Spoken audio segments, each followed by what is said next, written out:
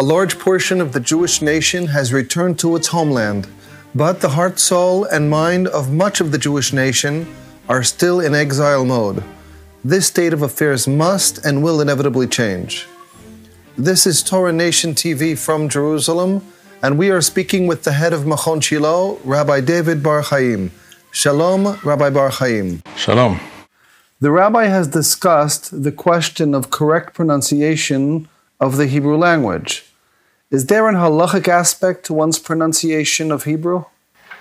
The Shulchan Aruch, in more than one place, refers to correct pronunciation of Hebrew as a requirement, as an halachic requirement. For example, in Orach Hayim, Siman Samech Aleph, regarding reciting Kriyat Shema.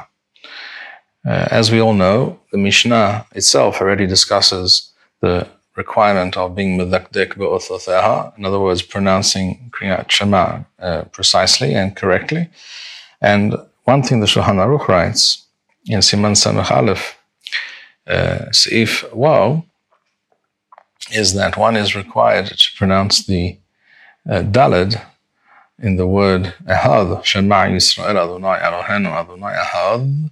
One is required to laharich bedaled, to stretch out, to extend the pronunciation of the last letter, which is a daled, which is something, of course, that one can do if one pronounces it correctly, as a daled refuya, as a daled without a dot, which is a the, as in the English, the definite article in English, the, the. And if one says one has breath, one can say ahad for quite some time. And whilst one pronounces that daled in an extended fashion, one is supposed to have the kavanah that Hashem is in control of the heavens and the earth and all places at all times, etc.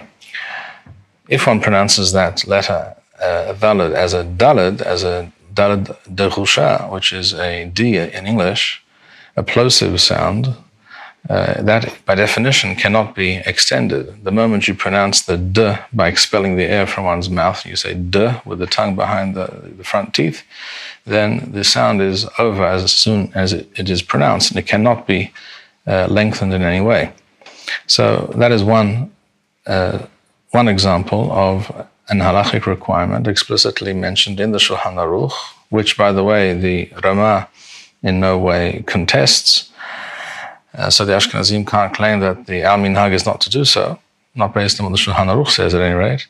Another example from the same Siman, Samech Aleph, in Seif Tet Zayin, the Shulchan Aruch states that one is required to, when saying the last words of the second parasha of Kriyat Shema, Asher Nishba' Adonai, one is to stop after the word Nishba' and pronounce in order to pronounce the Ayin correctly, Lahat'im et ha'ayin, as the Shulchan Aruch writes, before continuing on to the next word, which is Ladonai, Shem Hashem, Asher Nishba' Adonai La'avotechem. So here too, one is required to pronounce the ayin in the word Nishba' correctly, and not, as some people unfortunately do, as the Shulchan Aruch explicitly mentions, they say Nishba', which is like Nun Shin Beth He, as if the word is written with a He at the end, which means Asher Nishba' Hashem, Has Shalom, would mean that Hashem is taken captive, is captured. And that, of course, is sacrilegious and incorrect and a very serious issue.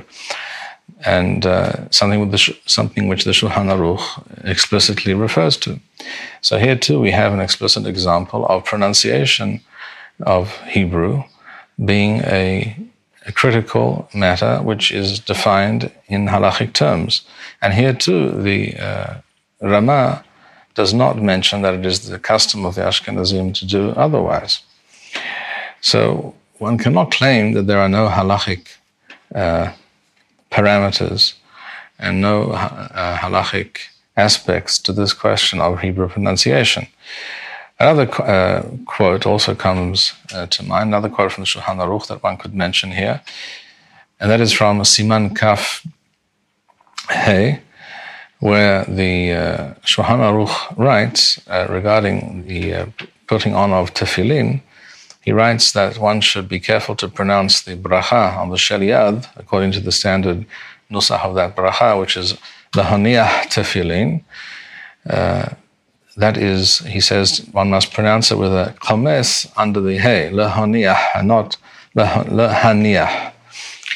And this, by the way, is a very interesting point, because here we see that Rabbi Yosef Karo, the author of the Shulchan Aruch, who was Sfaradi, as is well known, was apparently aware of and was able to distinguish between patah, an a, and chomes, which is an a, as we have described.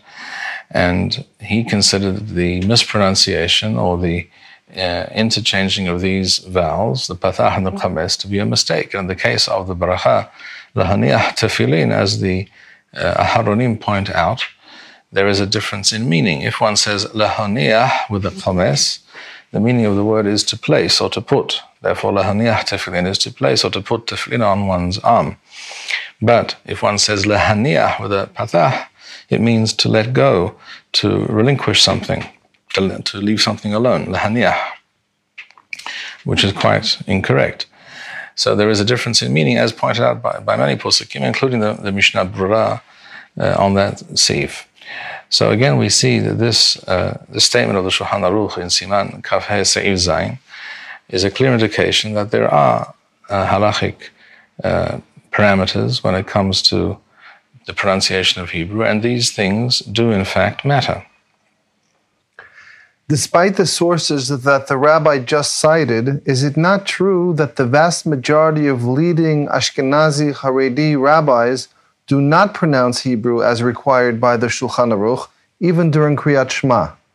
Furthermore, is it not true that the immediate ancestors of most Jews alive today did not pronounce Hebrew in this way? Are we not required to continue the customary pronunciation of our forefathers? You're absolutely right regarding the vast majority of leading Ashkenazi Haredi rabbis, but it's equally true to point out and to place all the facts on the table that this has very little to do specifically with this or that type of community, or this or that hashkafa, there's this or that approach to Judaism, because the same thing can be said about the vast majority of leading rabbis in the so-called religious Zionist world, or the Dati Leumi world, or modern Orthodox world, or whatever, use whatever term you choose, and also perhaps depends on which country you live in and the precise type of individual to whom you refer. But the point is that it's not only Haredi rabbis who mispronounce Hebrew as a matter of course and seem not to care. Many also perhaps do not know many of these things that we have discussed in these interviews, but it is true, equally true, that rabbis from all sectors, all areas of the Jewish world, the Torah world, from different ideological positions, they, as a matter of course, tend to mispronounce. They and their followers tend to mispronounce Hebrew systematically. The different groups have different pronunciations, but all these pronunciations are lacking. One is lacking in this detail and not in another, and perhaps the other pronunciation is better in one respect and not as correct in another respect. But there seems to be, it is true, that there seems to be total lack of regard for these matters and their importance.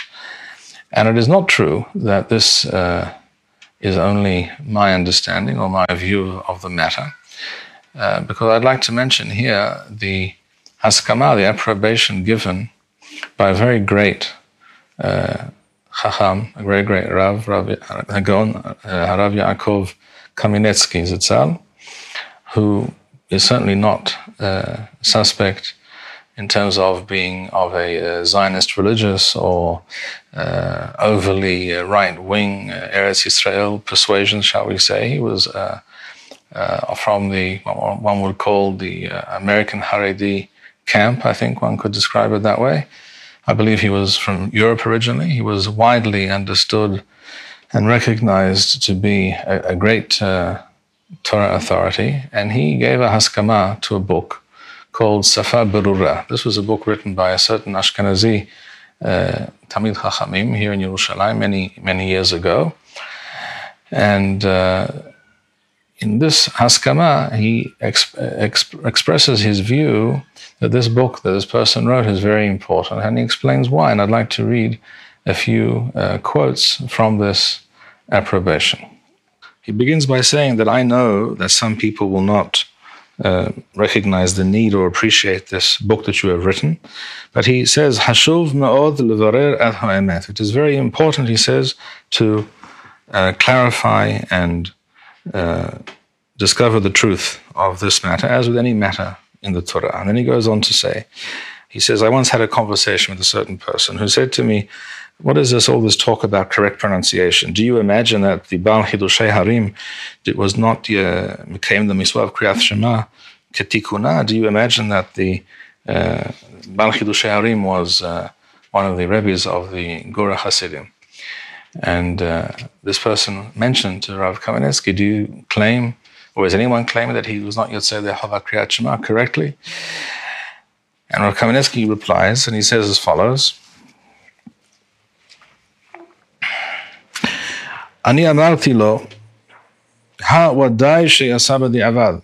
It is certainly true that he was Yotzei the Hava Kriyat Shema b'di'avad, because the halacha is that if one mispronounces Kriyat Shema, one is also Yotzei the Hava. In other words, the miswah is performed, but that is not how one would like to perform something. That is not how one should perform something if one has any choice in the matter.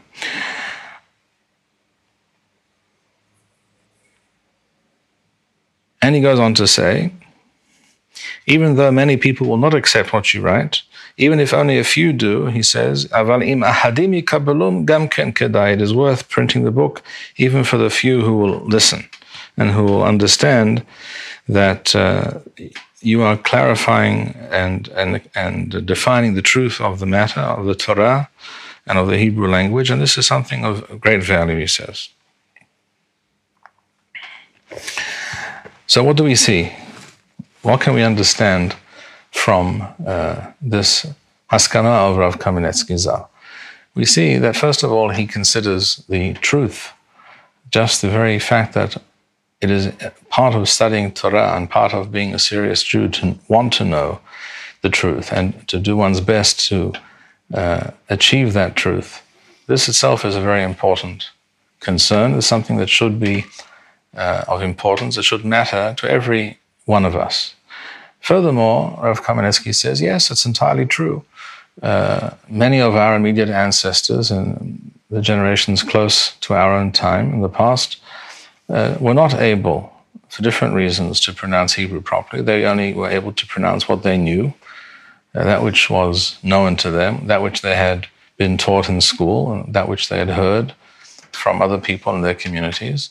And very often, as we know today, for many reasons, this was not correct, but they had no choice. And if a person is anus, if a person has no possibility of discovering the truth, then of course he is became the miswah b'di'avad. Of course he is considered to have performed the miswah to the best of his ability, and that is acceptable before Hashem without a doubt. But if one knows the truth, if one is able to ascertain that truth and act upon it, and it is certainly true that most people are able today to ascertain the truth if they wish to know this truth. And they're also able, if they want to, if they truly want to, they are able to act upon this truth. They're able to change their pronunciation if they put their minds to it, if they consider the matter to be of importance and of significance, then one is required to do so. That is Rav Kamenetsky's position. And therefore he says, yes, it's quite possible.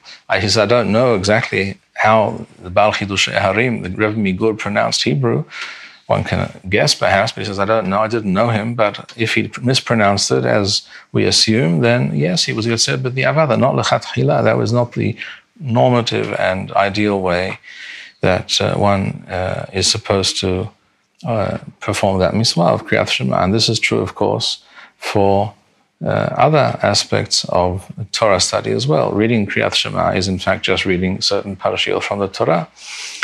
In the Shulchan Aruch, the Shulchan Aruch and the Rama point out that it is correct to pronounce Hebrew correctly, not just during Kriyat Shema, but during all parts of Tefillah. And the Rama adds even when studying Tanakh, for example, any part of the Tanakh.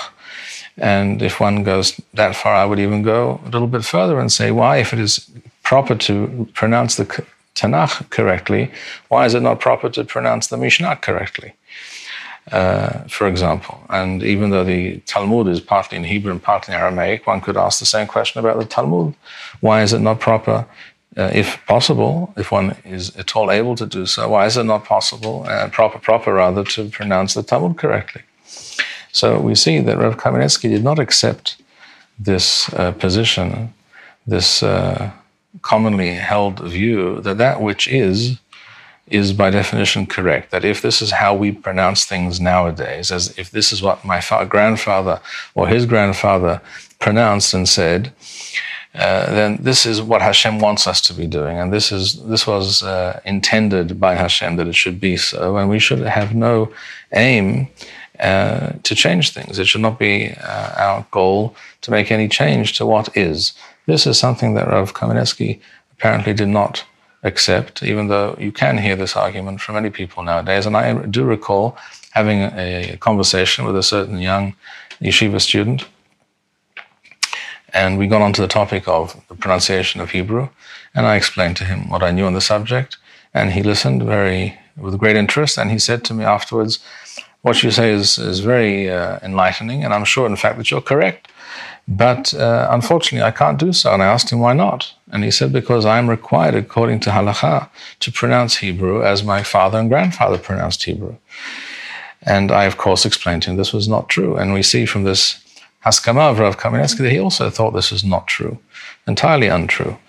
And when we understand, when we know that our forefathers, with regards to certain things, such as Hebrew pronunciation, were unable to know the truth and were unable to act upon that truth, this does not change the mispronunciation or the misunderstanding of a certain aspect of the Torah, or the mistaken performance of a mitzvah, shall we say, or the lack of performance of a certain mitzvah. These things do not become the new Torah standard. If we understand there is a problem and how this problem came about, it is our task, it is part of our job description, if you like, as serious Torah Jews, to make the necessary changes. Thank you, Rabbi Bar Chaim. We would like to encourage our listeners to share these podcasts with friends and send in your responses. We would also like to suggest the following opportunity to our listeners. If you identify with Rabbi Bar Chaim's message and would like to sponsor or dedicate a podcast in honor or memory of a loved one, if you would like to obtain Birkon Nusach Eretz Yisrael or invite the rabbi for a speaking engagement, please email us at office@machonshilo.org.